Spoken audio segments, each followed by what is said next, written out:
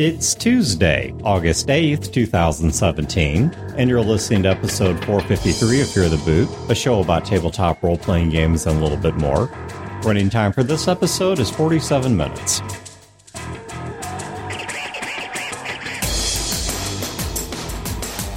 Welcome to Fear the Boot. My name is Dan. This is still Brodor. That's still Wayne's empty chair. And I'm Chad. Yeah.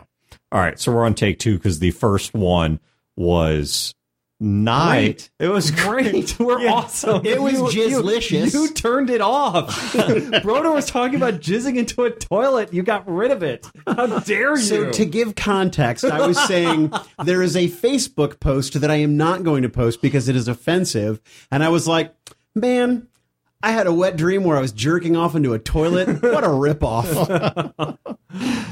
All right, we're going to turn this 90 degrees before it goes into negative episode territory. But two announcements, and then we're going to roll into the topic. And then topic's got layers, right? Okay, Yes, so it's got a couple angles. But the two announcements real quick like is... an ogre. Yes, it's or a parfait. Yeah. Is first of all, the actual play, the Skies of Glass actual play, has now been submitted to the various aggregators. So if you want to pick up the Skies of Glass AP on iTunes, on Google Play, on Stitcher, or if you just want the raw... SoundCloud?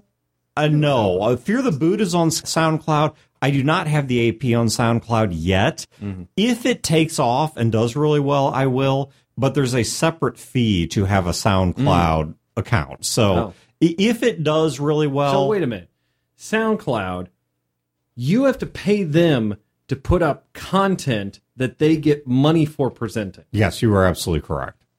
That's some bullshit. That is some bullshit. Well, and this is not the first time it's happened. When we started off Fear the Boot, I won't name names, but there were some fairly well-placed, within the RPG industry, household names who started some aggregation services where they wanted us to provide them our episodes for free, put advertisements into them, and then give them, it was like 50 or 75% of the ad revenue.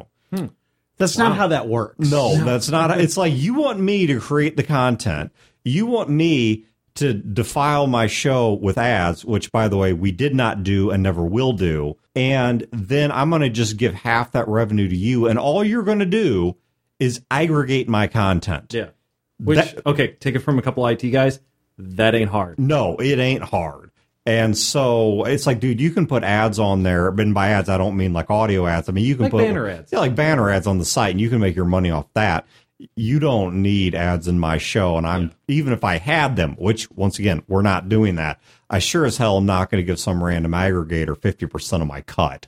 But anyways, we are on iTunes. We are on Stitcher. We are on Google Play. And if you want to add us anywhere, there's also a link to the general RSS feed. You can find all this at ap.feartheboot.com. Once again, check the show notes if you want those links. The second thing is just a quick note that I fixed an issue. Fortunately, I did it before the month ended, so I know this episode is going to drop in August. I actually took care of this on July 30th or July 31st, so it was before the month end. But we'd adjusted all the Patreon levels, and I had forgotten to adjust the episode prices. So people that were backing at a level where they should have been getting show raws or negative episodes or whatever weren't seeing it because I had them all tagged to backer levels and prices that don't exist anymore. And that was 100% my bad. Fortunately, this didn't actually affect anyone because, once again, I got it fixed before the month flipped. But it is now fixed. So if you were looking at this at the end of July and couldn't see your stuff, it is there now. So patreon.com/feartheboot and Chad with SoundCloud. Once again, if the AP... Screw those guys.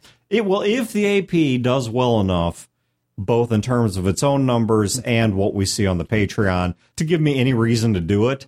You know what the AP's motto is, right? Fuck 'em.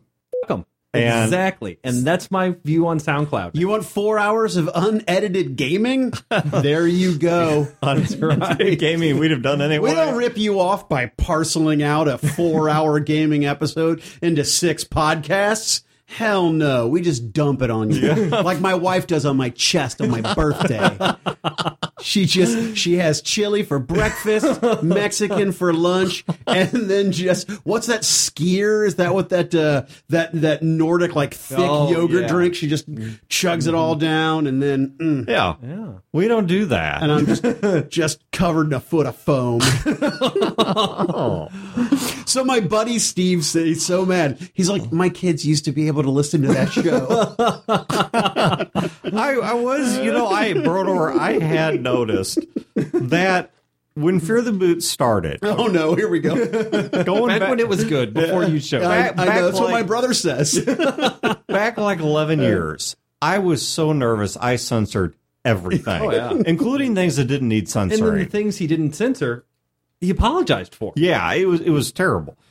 And then what happens, we kind of found the sweet spot where it was PG to PG-13, but we stayed right in that realm. And then as time went on, we started kind of implying and getting at some saltier stuff where okay, I shouldn't, there's no bleepable word, but the concepts we're discussing are definitely That's where the magic edgy. happens. That's right. But they were few and far between.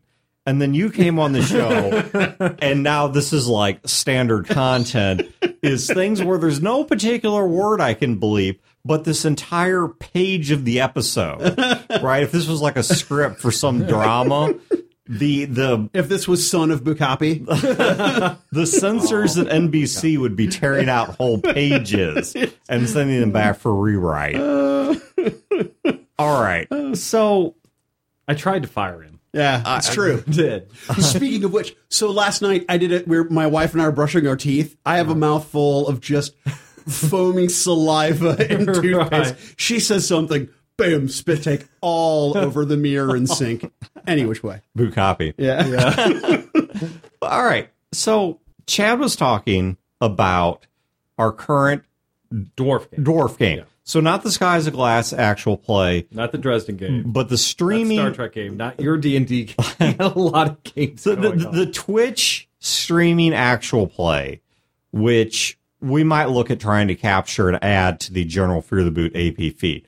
But right now it's on Twitch. We got some technical issues we're working Yeah, we have technical issues we're working on. But there was a question that was raised by that game, which is coming into game one. We knew what the outcome of game one was. And so there's some questions about how do you maintain the tension when you know exactly where the plot's headed, and who does that fall upon? Is that the GM's responsibility, the player's responsibility? Is it some mix of the two? And while Chad was talking about this, there's a video game that kind of, I don't know, conceptually ties into this. Doesn't literally tie into this, but it conceptually ties into it because it's something I'm working through on my own right now, because I just started playing Metal Gear Solid 5, The Phantom Pain.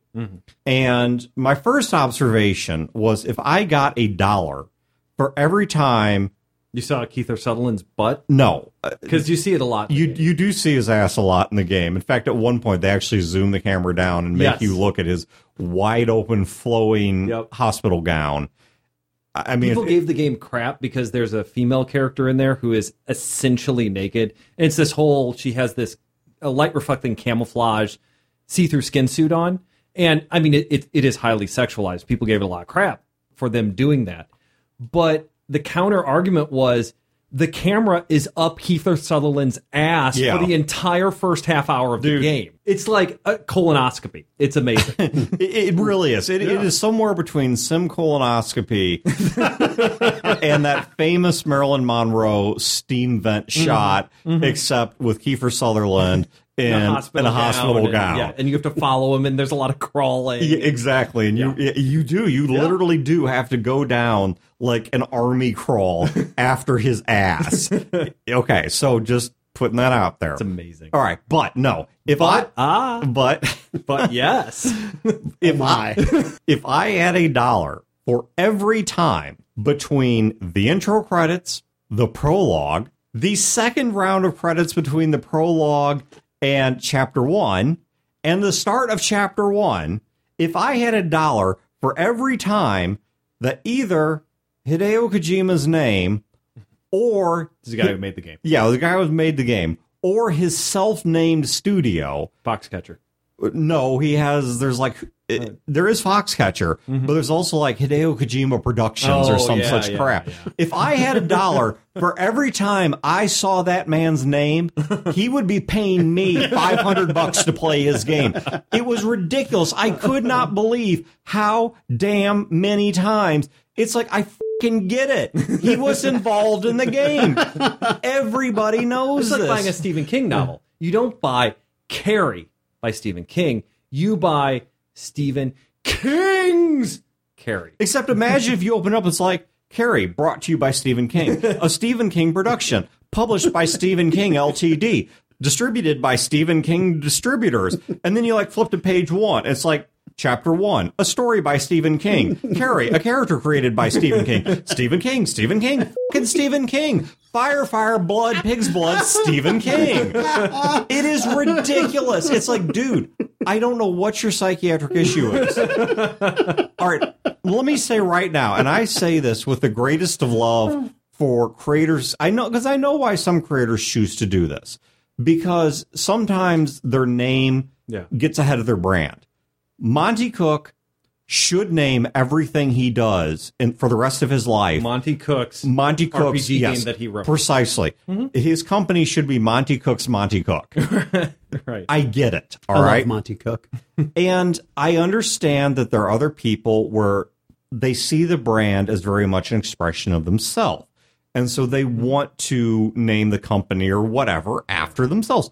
I don't have a problem with that, but I have always had a little bit of trepidation about people that feel the need to name everything they do after themselves and plaster their name all over everything they do. You will notice at no point has this been called Dan Repperger's Fear the Boot. Dan Repperger produces Skies of Glass. Too damn long. Well, yes. I mean, my name's like, it's like somebody just had a seizure while drawing from a Scrabble bag. But, I mean, that's part of it. Nobody can pronounce it. I would need to change my last name to something else. Like, I don't know, some nonsensical pen name like Ellington. But Daniel Farnsworth Ellington.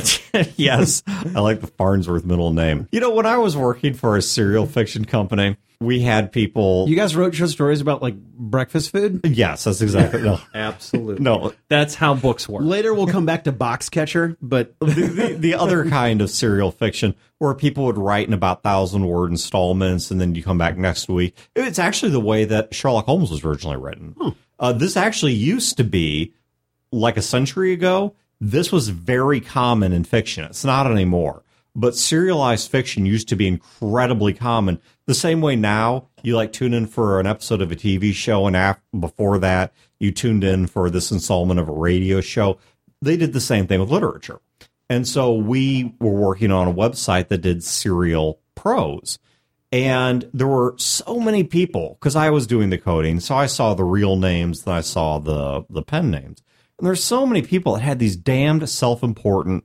Like Flex Hard Cheese. Yeah, it's like Chet Manley. And Chet Manley's a great name. One of my favorite ones was, and I'm making the name up here because I don't remember, but it was like Biff Blast Press? it was something really, really unremarkable, like Patricia McIntosh or something like that.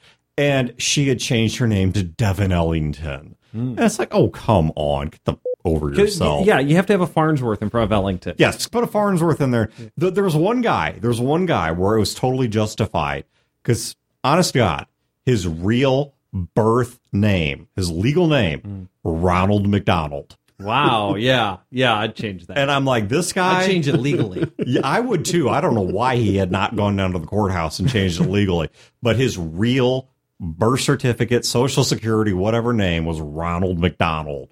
And it's like, dude, I completely get you. All right. But anyway, so while I'm playing this game and I'm getting Kojima's name, and I mean, it was just one after another, after another, after another. There was something else that was going through my head, which is I don't know to what extent I'm going to enjoy this game because of the fact. Now, please don't spoil this because I am trying to play the game through. And for anyone who's not aware, the Metal Gear series has probably the most convoluted storyline of any convoluted storyline to ever be a convoluted storyline.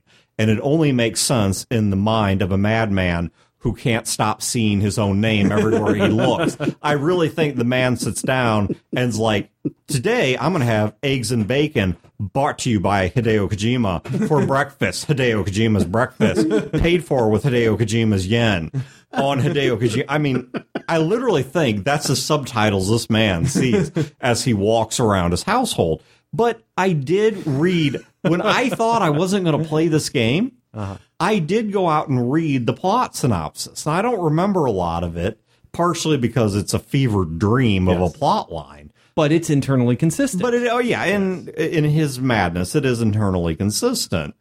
But as I was playing the game, there was a question that was resonating through my mind, which is, what precisely am I going to take away from a game when I know at least some of its major gives?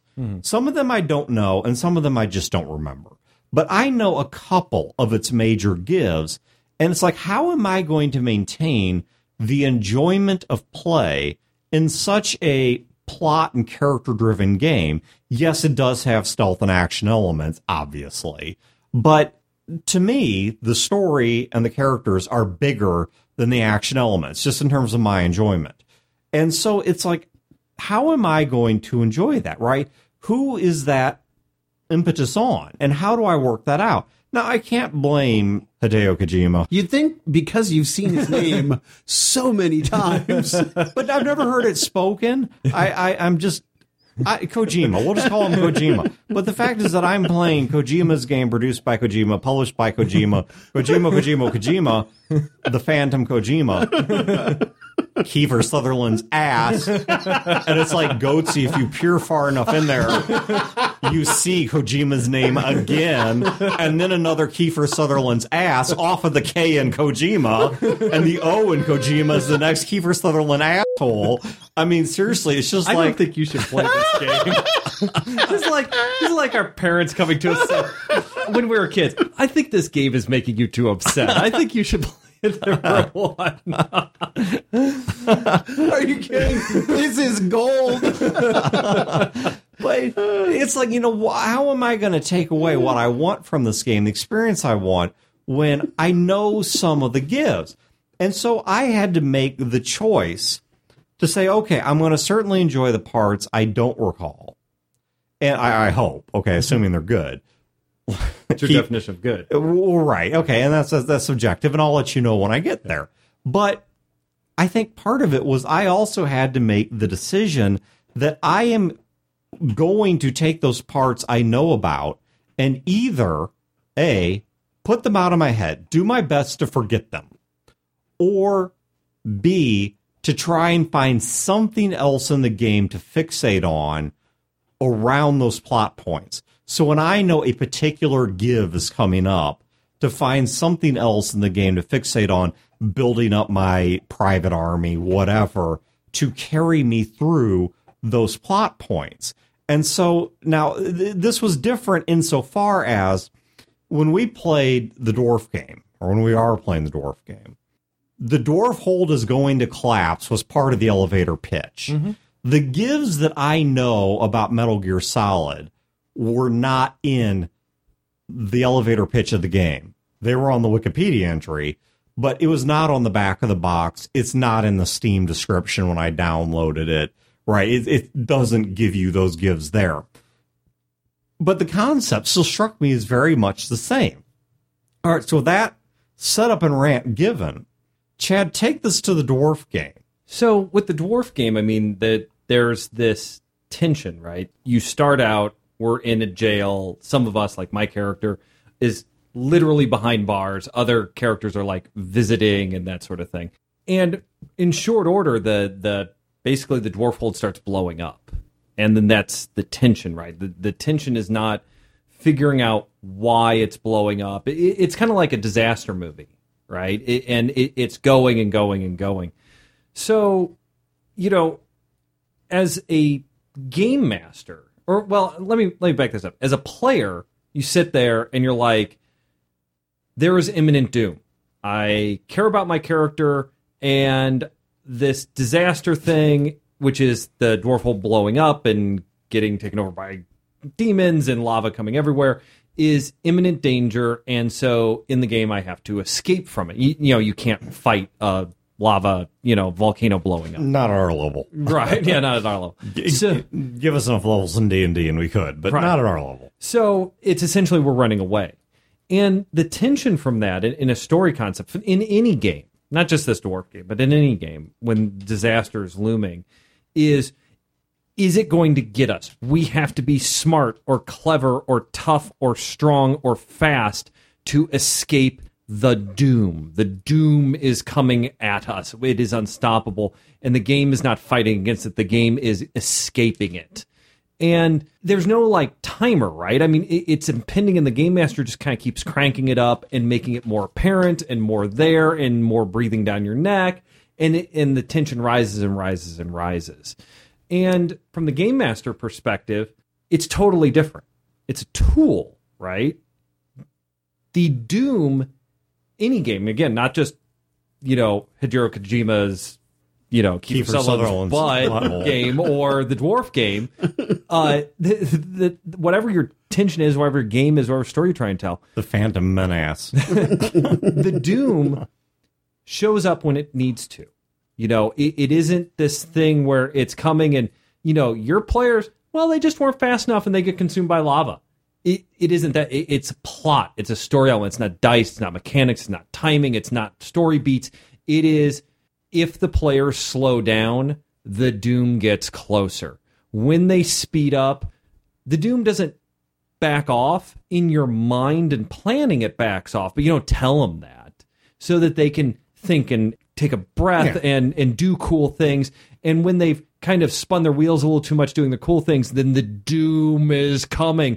So it's this dial that you keep, dialing up and dialing back to keep them moving and going. Again, totally different from the players. From the players, it's like this buy-in, right? It's this buy-in that it is coming no matter what, and I can't stop it, and I have to run, and I have to go, and there isn't a game master that's doing me a favor and letting me rest, and then prodding I and my fellows on with this stick, right? So we're not dumb. Everybody at the table knows what's going on, right? The game master knows, the players know. So who is responsible here? Who is the onus on to make that believable? To make that where I'm not just sitting back with a beer and going, oh, the doom's coming, ha ha ha. Well, whatever, we just do whatever and it's fun and joke. No, it's just like, oh my God, guys, we got to go. We got to move. We can't sit here in this library and take these books like your character, was so important. And we can't go to the armory, which my character thought was so important. It's like, we got to go. We got to leave. We're going to die. And we got to... That visceral reaction, whose responsibility is that? Is it the responsibility of the game master to make it believable, not give the tells, like what Dan is saying, the tells of what it is, what's coming, what the outcome is going to be, and that you also know it's a tool. Your characters really aren't going to die. It's just a tool. Is it the game master's responsibility to make that seem real, to sell it really well, to obfuscate it, to put all the trappings on it, to make it seem really neat? Or is it the player's responsibility to buy into what the game master is selling? To buy into, I believe this doom is coming. We are playing a tense game. I'm not going to make jokes about the lava coming out of the ground and how silly it is and play it off. And then, we're going to go to the library and we're going to go to the Dewey Decimal System and look up the books because the doom isn't really going to kill us, Well, so the answer to that question obviously is both. Exactly. Right? Yeah. It is both people's responsibility, because if the players don't, as you put it, buy in, right? If the players don't embrace their role as people, as their characters experiencing the doom, then the game master has to ramp it up further, right? Yeah. So, for example, if they go to the library and they grab the cards to go through the Dewey Decimal System, well, that's when a wall crumbles and lava starts spilling in, and you, as the game master, you have ramped up the doom and said the doom is real. Right. The other thing that the players and the game master all have to understand is sure, on the meta, you, Chad, know that your character's not going to die, but you can't react that way. Yeah. And if you do something that indicates you're not taking it seriously, then the game master has to, Smack you. has to punish you for that sort of Yeah, behavior. I think there is certainly a dial that the GM is operating on. The GM can't go too low on the dial because it takes away any sense of plausibility about the disaster. But the GM can't go too high on the dial. Because you get protest burnout. Well, you can only spend so much time running and running and running. Yeah. Where it's like, why am I playing this game? Why don't we just go ahead and start us at the end? Yeah. But which I think gets into your question, the video game or how it applies to other stuff. Why don't we just start at the end? Because what you're saying is, you, Dan, know the tells, the doom, the tension. You, as a player, know it all. So how do you, as a player, work around that? How do you get that visceral feel? If I had to pick one of the two, because I don't want to cut the middle answer, not because it's wrong, because I think it's completely right. I think to say that some of it's on the player to act that out, to behave as they would in the moment, to try to make that somewhat real, to try to internalize the idea that for every foot you progress, that is a foot more of your home that is gone. For you, this game's been going on for an hour and a half. For your character, this is years, decades. I mean, we're dwarves, or some of us are dwarves, centuries of history that are being lost back there. Some people are about to be driven out into the sunlight for the first time in their lives. And I think it is on... And that vampire cross-class thing I did, big mistake. I'm kind of regretting this decision. But yes, it is incumbent upon players to some degree. But to avoid taking the easy way out, I'm going to force myself to pick one or the other. And I'm going to pick the GM. All right, now here's why I think it's incumbent upon the GM. When we sat down to play this game, the GM gave that as the elevator pitch. Now, part of the basic social contract of a role-playing game is that I'm going to present you with a world that you can interact with. And this world is going to present challenges. It's going to present unexpected surprises. It's going to give you opportunities to explore something. Well, it's hard to explore something when you know it all. And so I think it becomes incumbent upon the GM more than the player to make this work. And here's how I would suggest they do it. Focus on the facts they don't know and the choices they haven't made. Now, we know the Dwarf Fortress is going down in a sea of fire. We know this. That cannot be the driving factor of the game. Yes, it's a doom counter in the background. It's the driving, overarching motivation in some... We know it's back there. But that can't be what drives the game. And there were two things in particular I noticed in that game. One that I think we somewhat invented on our own, but it was an implicit fact of John's game. The other was something that John gave us that was an explicit fact of the game that went beyond this, or maybe went deeper than this. Let me start with the first, the implicit thing. As we were role-playing prior to this event, which wasn't a huge amount of time, but nonetheless we were doing it, and as we were role-playing on our way out, we were building bonds with NPCs, not knowing exactly what their motivations were, and also not knowing whether they survived. Now, we know it's not going to be a TPK in game one, because that'd be John torpedoing his own game. Maybe one of us will die if we're an idiot, but we don't know what happens to these NPCs. For example, we ended up making a somewhat unexpected bond with a bunch of ruffians and hooligans. I mean, these are the ne'er-do-wells. I mean, these are the people that we ought to be pushing into the lava on our way out. But we didn't. We actually kind of ended up winning some of them over to our side with some lucky rolls and sort of making a useful force out of them. And these people became an element of, if not good, at least order, at least consistency.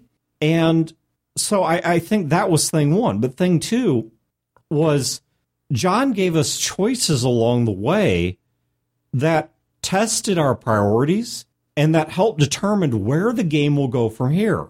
Once again, the Dwarf Fortress has gone. That's a given. We know that. What we don't know is what comes after. And John gave us very explicit choices that would drive us.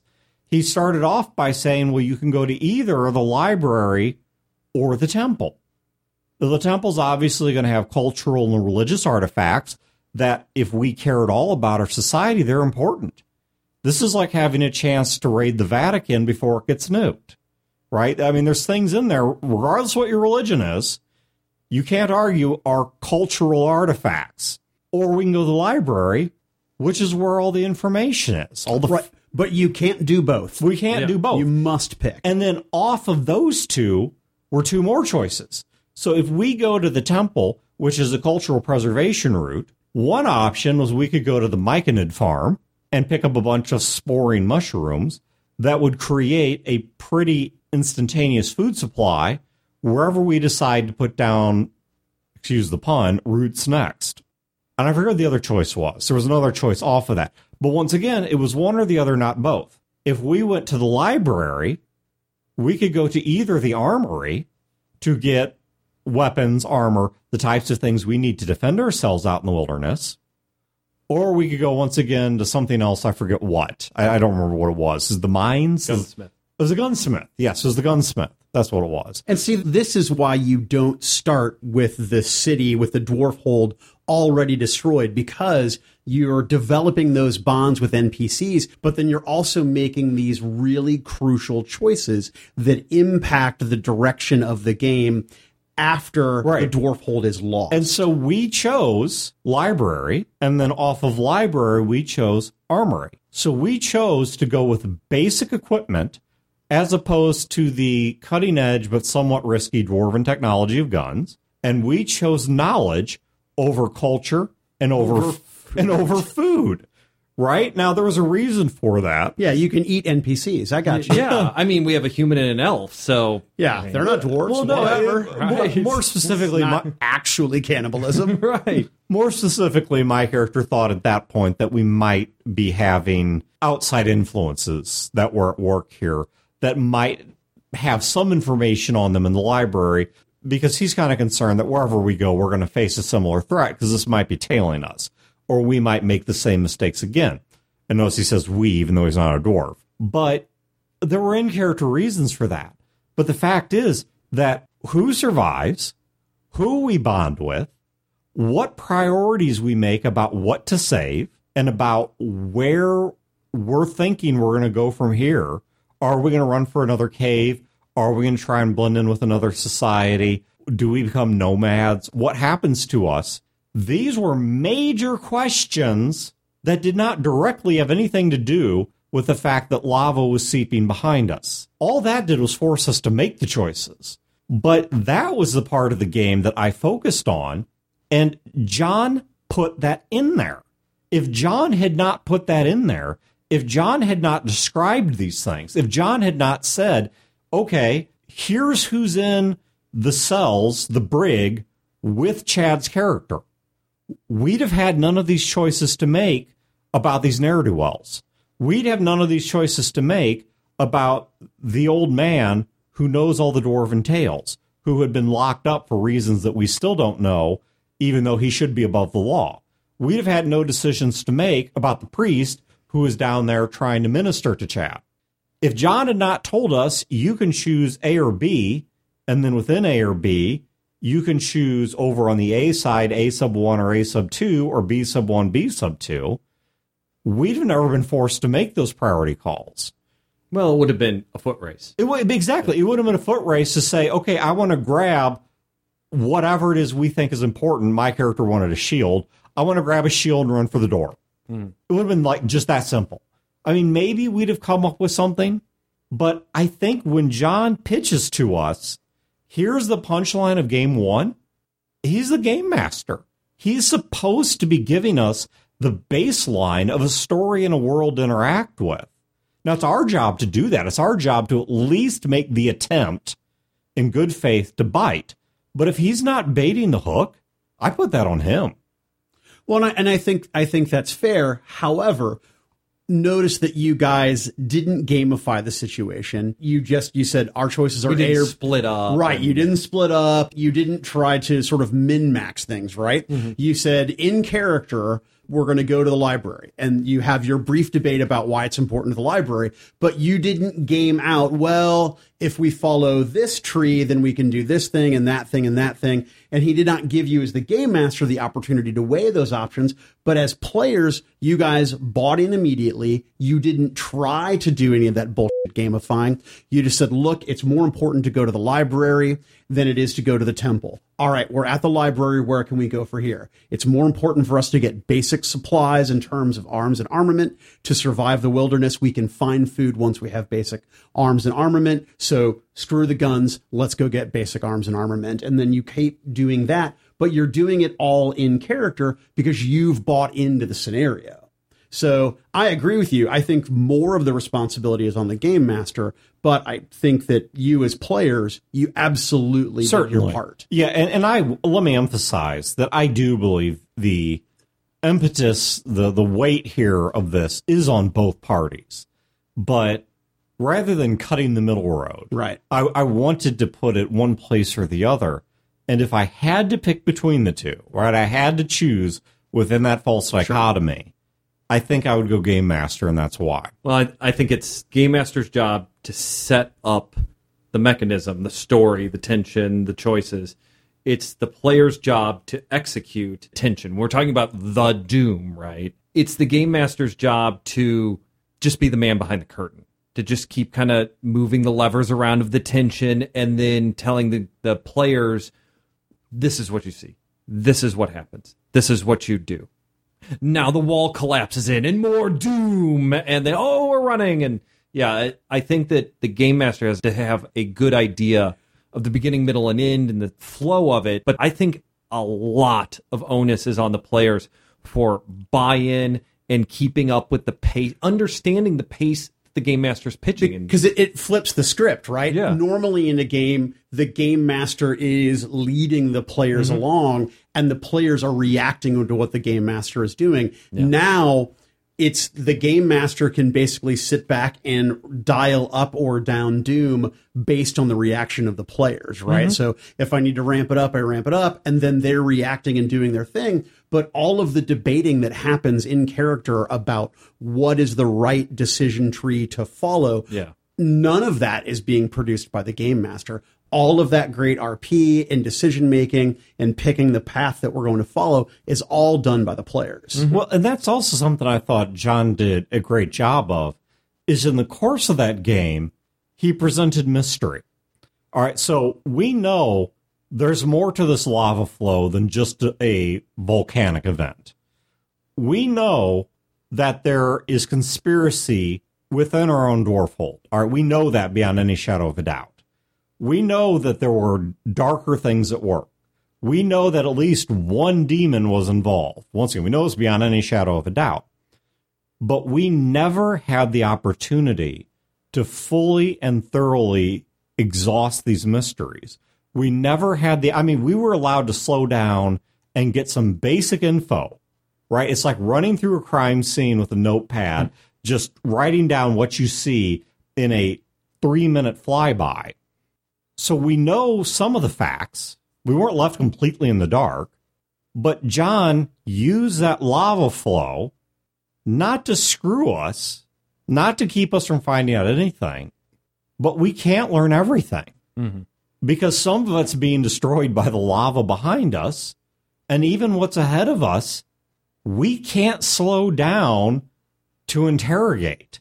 We can't have tea with these people. Right. We have to get through that damn door into open air before this becomes our tomb. And so, John also put in there a mystery that we were allowed to tease out enough to find interesting, but did not have all of the time we wanted.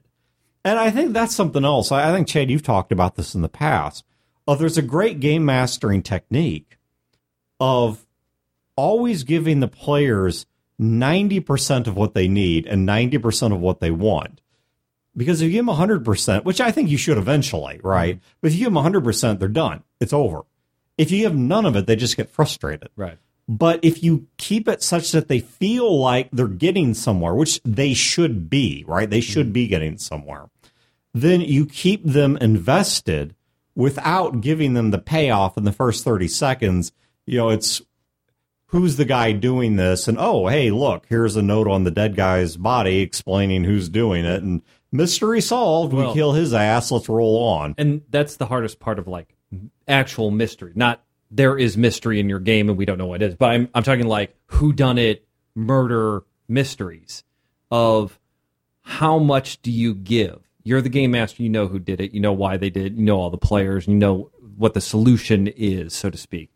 And the players are doing investigation and rolling and investigation and rolling. And to me, doing a murder mystery like that, it's not about the doom, right? It's not about this tension of the doom and it's coming and then, you know, you need your players to get to a certain point. So you whip them a little harder and then you kind of slow them down.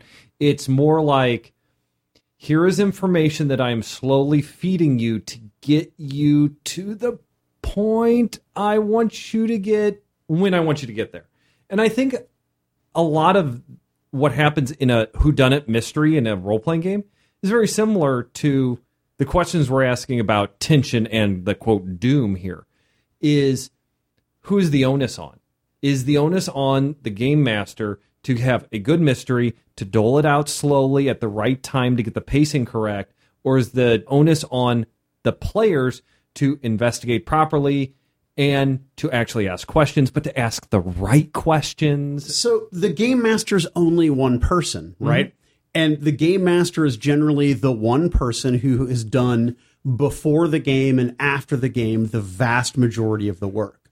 While you're at the game session, so much responsibility needs to be on the part of the players to participate, to buy into the doom, to buy into the interest of the mystery, right? Now, I'm not saying that it's entirely their responsibility, but your players can't come to the game and strap into the roller coaster and then just enjoy the ride, right? They can't do that. They have to participate. They have to be excited. They have to jump up and down. They have to woo as they're going down the hills. They have to get anxious as we're climbing up and the roller coaster is clickety clacketing as you're coming to the apex of the hill. And they have to conform.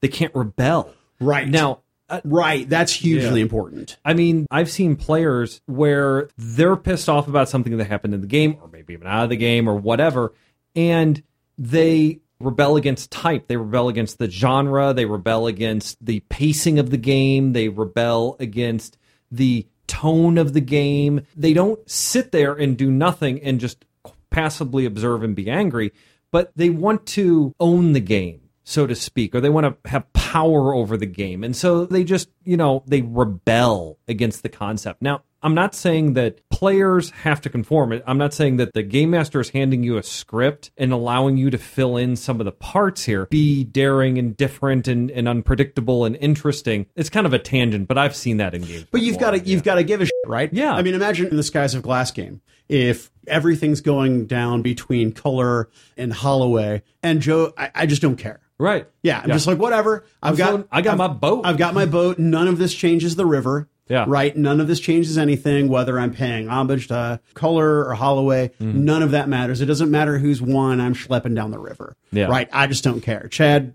Lee, Philip, you guys decide. Yeah. Actually, Motamar, you decide. You know what I mean? Yeah. Or like in the dwarf game, where we would say there's the library and the food and the decision trees and the role playing and stuff, and you start role playing, and then somebody in the group says, "Hey, let's just leave." Why are we even talking about this? I don't care. Obviously, the game is over there. We have to get out of the doors to get to the game. He isn't going to make us starve. I don't give a shit about culture or knowledge. And my character has weapons and armor. Yeah, so let's just walk out. That player gets their pink slip. Right? Yeah. It's the opposite of the Willy Wonka golden ticket, right? You just get, I'm just going to mail you a pink slip. Right. There you go. You're out. You're out of this game because you're a non-participant. Yeah. Well, and it's worse than a non-participant. It's like an anti-participant. It's sucking something out of the game. And I would because at the same time you're shitting on everybody else's fun, Right. everybody else who is invested and is participating in that RP and those decisions. You're just mocking and crapping on what they're doing. Yep. Yeah, you're right. I should shoot that player. I completely agree. I mean, except with the shooting. well, I mean, if you want to do that, I've got to. I'm advocating the only reason to have a game master screen is so your players aren't sure which gun you have. You could be tracking them. Yeah, I'm kidding. Professional style.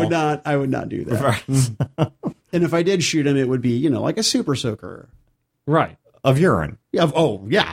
If they're lucky. There is one thing. To bring us around full circle. There's one thing I was incredibly thankful for about, maybe two things I've been incredibly grateful for about Metal Gear so far.